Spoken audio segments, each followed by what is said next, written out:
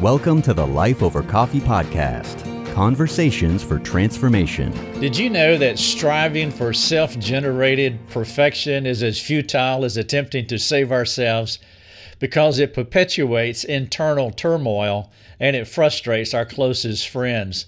Though God does not want us to live sloppy, haphazard lives, He does want us to know that perfection comes through our weakness, our inability to be perfect, not our strengths. The appeal of God's Word is clear. If we're going to boast, make it in our weaknesses, accompanied by His miraculous strength that operates in us. Hello, everybody. This is Rick Thomas at Life Over Coffee, Conversations for Transformation. You can find me in my coffee shop all day long, lifeovercoffee.com. For those of you who support our ministry, thank you so much. We have private forums. If you have questions, you're welcome to go over there and dialogue with our team. That is our little perk for you. Thanking you for your support. And for the rest of you who donate to our ministry, thank you so much. We appreciate your help because it is only because of you, your financial underwriting, that we're able to do what we are doing. I want to talk about this idea of perfectionism because it is rampant. It's in all of our lives. The temptations are subtle. For some people, the temptations are quite strong. And so I think it would be good for us to spend some time thinking about how perfection, there is a way of being perfect, but it's not through our strengths. It is through our weakness. And so I've titled this, 8 Reasons Perfection Does Not Glorify God. And so I want to lay out these 8 reasons. And of course, I want to do that using my friend Biff, because he's always worth a case study. By the way, this is a case study. And so as I present the case to you, I will ask you at the end 5 or 6 questions, and I trust that it will get the ball rolling as you conversate with others. This would be an excellent exercise for you personally. Our mastermind students, of course, it would be great. And then anywhere 2 or 3 other people are gathered, if you want to work through a case study, this one on perfectionism, I highly recommend this piece. Again, it's called 8 Reasons Perfection Does Not Glorify God. All right, let's get Biff up here. As you might imagine, Biff is a perfectionist. At least that is the persona that he presents. And it is absolutely maddening to Mabel, his wife. Biff says absolute excellence in all things is how you glorify God. And he is quite particular about how to do things and explicitly explains why his way is better and why his way is more pleasing to the Lord. Mabel tried to help him to see how striving for perfection is detrimental to his relationship with God and also detrimental to his relationship with her. But Biff is not your average Christian. He is relentless in his pursuit of excellence. There is something deep inside of him that drives him to perfection. And that's the thing that I want to tease out in this case study. And then as you work through the questions at the end, I hope that you will be able to add a little more color to this to help our friend Biff. Now, if you were to counsel Mabel to come alongside Biff as a gentle restorer, not an aggravated restorer, but someone who has affection for him, she's for him, she wants to help him, and so you're going to come alongside Mabel, what are a few things that you would like for her to know? How would you guide her? May I suggest at least 2 things for you to consider? One of those would be Biff's presupposition, and the other would be Biff's worldview.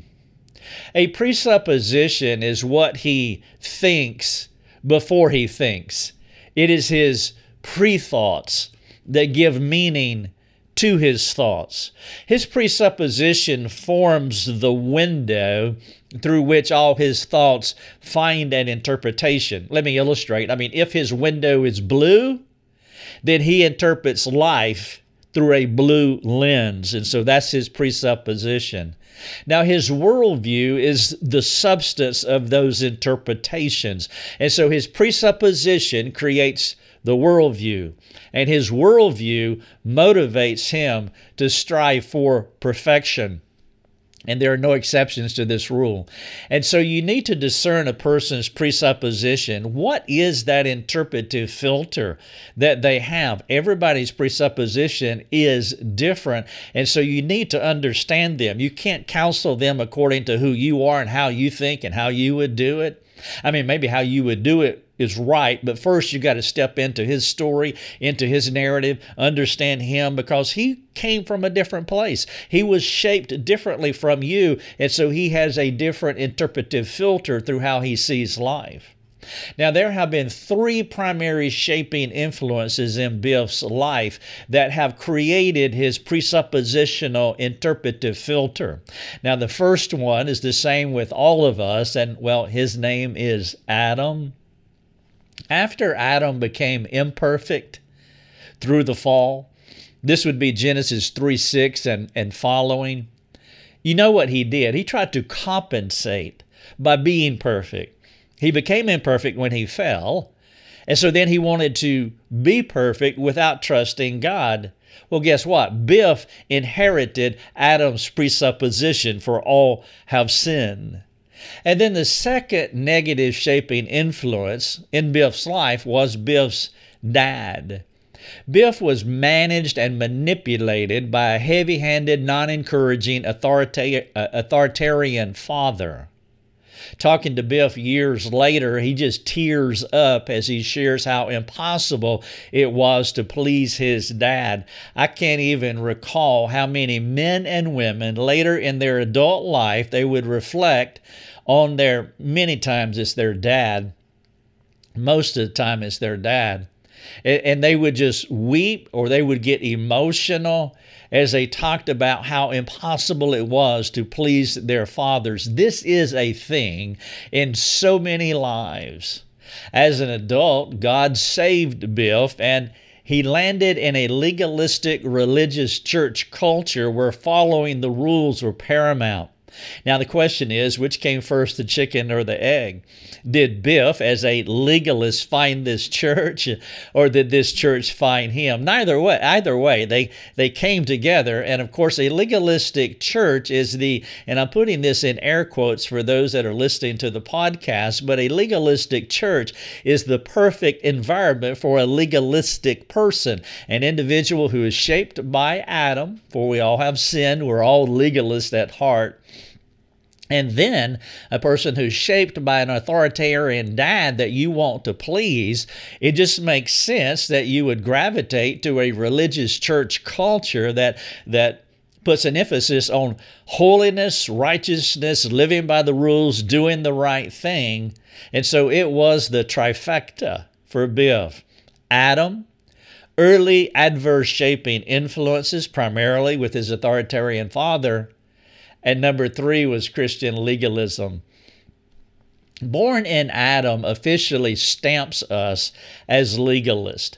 Adam wanted his works to matter, and so do we. But Christianity is the only religion in the world where our works cannot save us. And unfortunately, that little truth does not keep some individuals from smuggling their performances onto their resumes to impress other people. I mean, you can take the boy out of Adam and put him in Christ, but you can't take Adam out of the boy. Not until the boy gets a glorified body. And when you put the boy whose daddy manipulated him to strive for acceptance as a child in a larger group of like-minded legalists, guess what? You're going to have a legalistic religious culture. The legalism that drives perfectionism is an illusionary lifestyle. It only works if we can hide our real problems, meaning if we can hide our true selves by avoiding public scrutiny. I mean, think fig leaves here. As Adam was hiding his shame, that internal awkwardness, not comfortable in his own skin, as he was hiding that person behind the fig leaves. If we can keep our issues hidden, we can present ourselves well in a performance-based religious culture that pursues righteousness and harshly judges our mistakes. The temptation to self-deception and perpetuating deception in these cultures is strong. Parading as a perfectionist is high-end religious game playing that needs the disinfecting light of the gospel. The game is this, is that if your trouble does not transcend your ability to present yourself well, you can live in a legalistic culture. Unfortunately, what happens too often is that relational conflict and personal problems steadily increase until we can't keep the pretense going any longer. We can't keep our problems tamped down enough. Eventually, it starts getting out on you, and Biff is nearing the breaking point where he can't keep it all pressed down. He needs a courageous, competent, compassionate friend who can help him see what he is not able to see. The desire to please others is classic fear of man. Perfectionism always is trying to please someone. They are trying to please God, or they are trying to please others, or maybe they're trying to please themselves. This last point, attempting to please yourself, it speaks to the man who has a man-centered view of what excellence should be and is striving to hit this self-imposed standard so that he can self-approve or self-congratulate himself, trying to please himself. What's satisfying to him? I mean, if I can't please God, or maybe I can't please others, I can please me. I can approve myself. And while the first two scenarios, the pleasing God and pleasing others, require other people to be his audience, this last deception differs because he lives in a self-contained universe where the performer, Biff, and the audience, Biff, they are the same. And so regardless of who he is seeking approval from, something needs rooted out of his heart. Something deep in his heart is motivating him to strive for aspirations that only the Lord can provide. Perfectionism is a twisted and dangerous theology, and though the word perfectionism is not the best way to describe what is going on with Biff, that word can serve as a starting point and maybe as a portal to a more biblical typology. You see, perfectionism is a cultural concept that can at least start the conversation, but it is always better to push for theological precision without being the word police, because the closer you get to the Bible's view, the Bible's way of talking about our problems, the better you can identify what is going on in the perfectionist heart and bring biblically precise care to the person.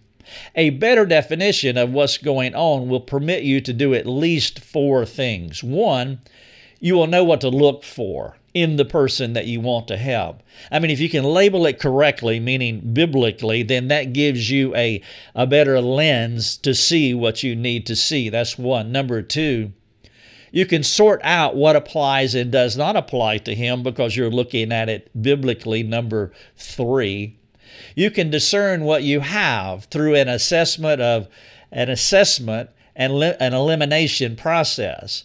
That's true, that's untrue.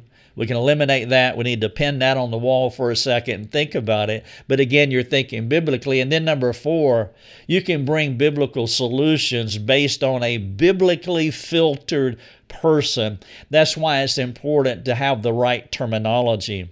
And so with these things in mind, I want to give you 8 things that I would look for if I were counseling Biff. Now, I'm not saying that all of them are valid for him, but I would want to run him through a biblical filter to have a clearer picture of the person that I'm trying to help. And so this is not necessarily in any order, but here are 8 things that I would think about, and this is why I titled this 8 Reasons Perfection Does Not Glorify God. Number 1, partial obedience. You can only be perfect in the things which you're good at doing. And this is what you'll find with people who strive for perfection. They're not consistent. It is selective perfection. Selective perfection is where God's theology and Biff's theology collide. The Lord says Biff is not perfect and will never be perfect outside of Christ, so to overstrive for perfection is at odds with who God says He is and how He achieves biblical perfection. On His best day, He will fail. While giving all His life and projects His best shot, it sounds nice on paper. Biff must be a biblical realist. He cannot hit perfection in every area of his life. A person motivated toward unbiblical and unrealistic excellence will be dysfunctional in other areas of his life. He will spend most of his time performing in ways that guarantee success because he will always work within his strengths. By the way, that is one of the reasons a perfectionist will procrastinate. They will procrastinate because they do not believe that they will succeed at that task, so they will kick that task down the road, not get that done, but they will spend their time working in areas where they will succeed. And so you'll see perfectionism and procrastination in cahoots with each other. But point number 1, 8 things or 8 reasons perfection does not glorify God. Partial obedience, not complete. Number 2, intellectual dishonesty. You will find inconsistencies in Biff's life, as I've been saying, and it will not be hard to discover them because a few threads will hang out of his garments whenever he tries to be something he is not. There will be areas where he is failing, and you hope he will be honest about those imperfections. To try to sell perfectionism as a way of life is not honest. The commitment to his excellent worldview will reveal the level of dishonesty and deception at work. And while you can give him a hall pass for ignorance, you're going to find more than just blindness in his life. There will be deception and deceit that may have twisted his thinking. As Paul said in Romans, claiming to be wise, they have become fools. And so number 2 is intellectual dishonesty. Number 3, unconfessed sins. Do not be surprised to find unadmitted sinfulness. Everybody knows they are finite. A reality that implies limitations or God-imposed boundaries that keep individuals from ascending too high in their estimation of themselves. The perfectionist has lost touch with biblical reality, and if he persists in this kind of thinking, he will have to alter his perceptions about himself, about God, and about his life. He must twist the truth to grind out his pursuit of excellence. This process is futile thinking. A typical way this works is to make excuses for things that he cannot do well.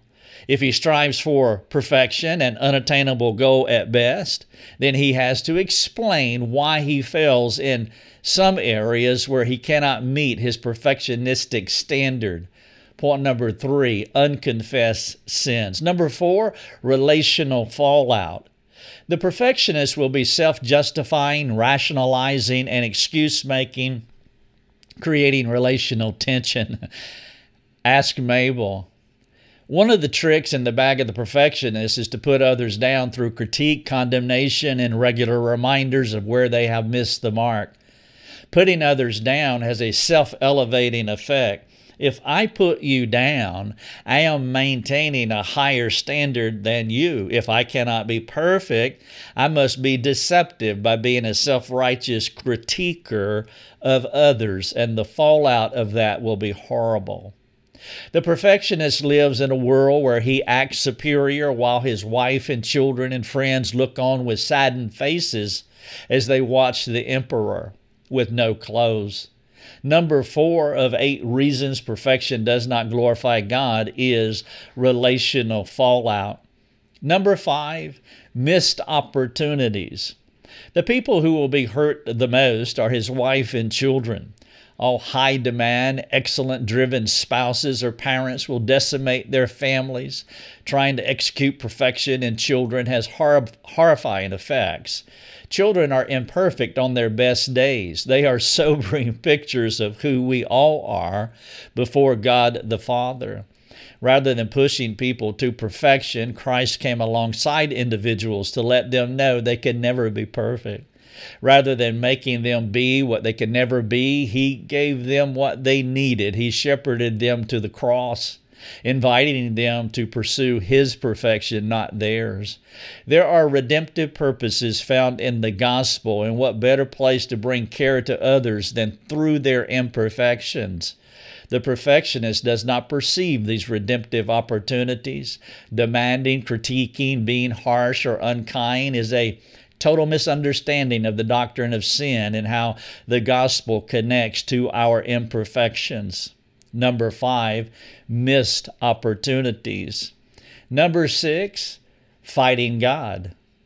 Ultimately, this is a spiritual battle for Biff. He is in a battle of wills with the Lord. I'm talking about pride here in many manifestations. The one thing God will resist in any human is pride. The Lord did not come for perfect people. He came for the sick, the wounded, the needy, the incomplete, the weak, and the imperfect. The perfectionist attempts to put on perfection outside of God's grace. These were the Pharisees during the time of Christ. They saw perfection as the chief end of man, and they had no problem sporting perfection on their shirt sleeves. Point number 6, fighting God. Number 7, competing strengths. There is an argument to be made by the perfectionist that excellence is a great way to glorify God. Yes and amen. There is some truth here. But it is only a partial truth. People should always strive to be better and to do better.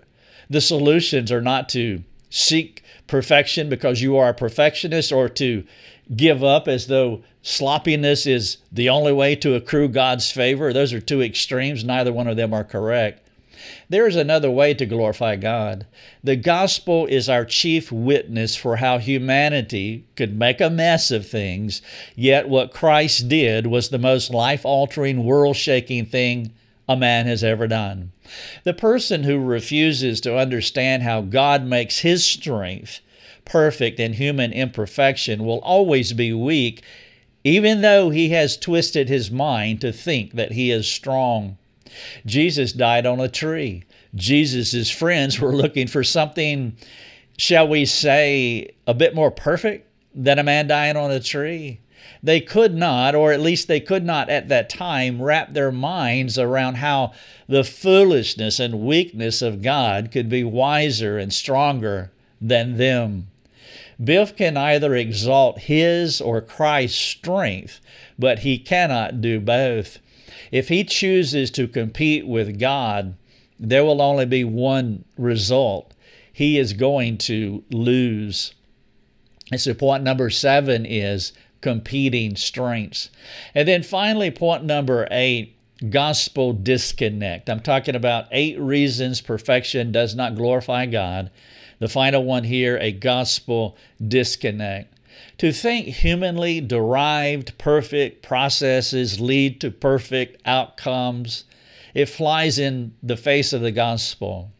From a man-centered worldview, this makes sense because there is some logic there, limited logic there. But God defies logic, which is one way he shows us how the foolishness and weakness of God can thwart our world's wisdom. We must believe that the Lord's strength will work through us. Biff needs to see these things. He needs to be honest. Biff needs to find rest in Christ. He needs contentment. Biff has yet to learn the secret of life. Paul told us that in 2 Corinthians 12, verse number 10. For when I am weak, then I am strong. And I do recommend that you read those 10 verses in 2 Corinthians 12, the thorn in the flesh passage. Paul just gives us an excellent study on what it means to boast in our weaknesses, to rest in Christ, to find God's strength perfected in our weakness. When Paul was thinking about these things as he was talking to the Philippians, he said this fantastic passage that I'm sure that you know. I'm going to start in verse number 11, though most of us quote verse 13. What Paul says is that I have learned in whatever situation I am to be content. Now, there's some tutelage here. Paul was a student, God was the teacher. Paul learned the lesson, and this is what I hope that we will learn. And he said, I've learned in whatever situation I am to be content. So it did not matter where you drop Paul. Whatever that situation is, he could be content. Now think about your life for just a moment. As I think about mine, just plop yourself down in any situation. Think about the various contexts and situations in your life, particularly the ones that are less favorable to you, the ones that are more disappointing to you. Plop yourself down in that situation, in that relationship. Paul says, I've learned in whatever situation I am to be content. And then he gives us the spectrum way of thinking. He says, I know how to be brought low, and I know how to abound. In any and every circumstance, I have learned the secret of facing plenty, hunger, abundance, need. And this is when he says, verse number 13, I can do all things through him who strengthens me. And so the all things there in verse 13 is contextualized in verses 11 and 12.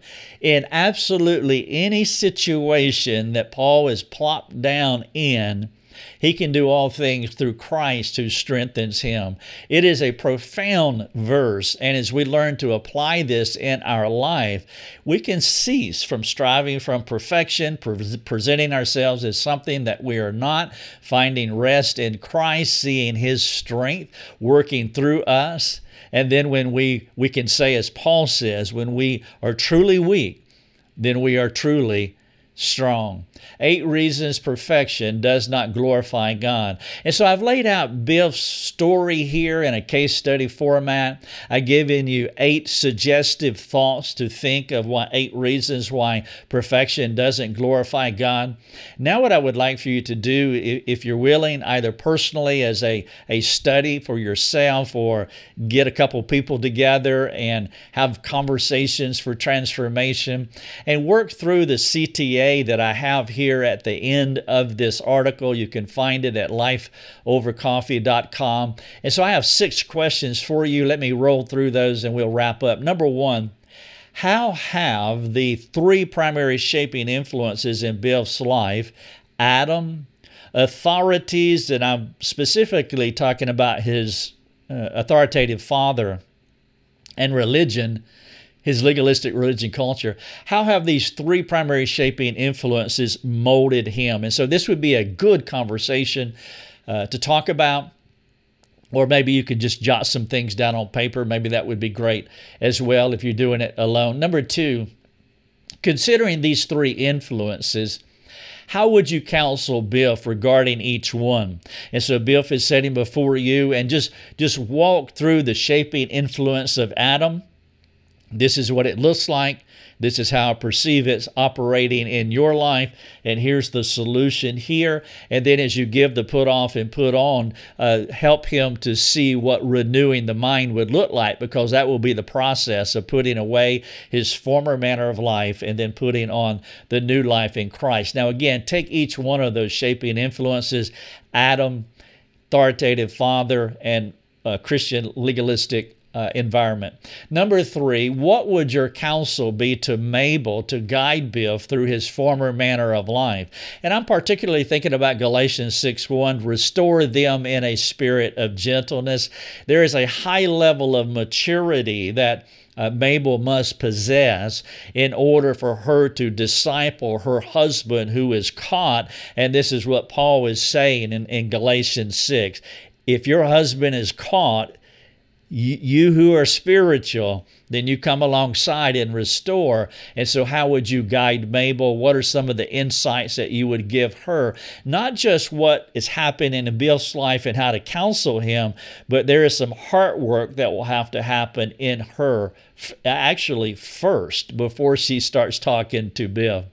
Number 4, what about the gospel that has yet to connect with Biff? There is this gospel disconnect in Biff's life. And so how will you share that with him?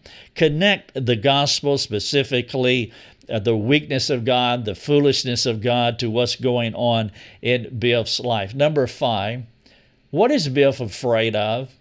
And fear is a big thing with him. Why is he that way? And what is a practical path forward as you care for him? So now we're dealing specifically with fear. You've dealt with his shaping influences, and you've given him counsel and direction on those. You've helped him with mind renewal. You're working with Mabel to come alongside him. But now I want you to drill down specifically in fear and how it's operative in Biff's heart. And then finally, number 6, this is more macro. Develop a practical counseling plan to help Biff mature. And what I would encourage you to do is to create 8 sequential mile markers that are going down the interstate. Just mile 1, mile 2, mile 3, and 8 of those. And so that'll be the framework. And let's say you're going to meet with him over 8 weeks or maybe 2 months, every other week. And so then give him to fill in that framework. So in week 1, you want to do this, in week 2, that, week 3, that, and you have a goal in mind. So you want to set up the mile markers like this is where we are and this is where we want to go. And so that gives you the pathway. You can see the goal, and now you create these incremental steps to get there, and then you fill in the framework of how you want to navigate the things that you want to cover and how you want to counsel him as you map out a counseling process. Now, again, I've titled this 8 Reasons Perfection Does Not Glorify God. You can find this article in a read, watch, listen context in a resource on our website at lifeovercoffee.com. For those of you who are interested in more in-depth training, that is what we do. We have a mastermind program that you can go through. It's all online. It is self-paced. It covers theology, sanctification theory, and then, of course, the practicum application. We're a very practical ministry because that's typically the disconnect. People love studying theology and they love reading books on sanctification, but connecting that data to their real world lives on Tuesday afternoon sometimes can be a bit of a challenge. And so we're very much on the practical side as well. We want to connect those practical dots, and our mastermind program helps you with that. And so if this is a good season of your life, you don't have to go anywhere. It's all online. It is self-paced, but it's not for the procrastinator. And so if this is a good season for you, and you would like some well-supervised training, then I would appeal to you to consider the mastermind program. We also have courses as well that are smaller, and you're welcome to take those. And then we have virtually unlimited resources. And so just go to lifeovercoffee.com and check out. You can read for the next decade. You can watch videos. You can listen to podcasts. It is all there. 8 Reasons Perfection Does Not Glorify God. Thank you so much, and God bless. Thanks for joining us. Learn more and get access to other resources at lifeovercoffee.com.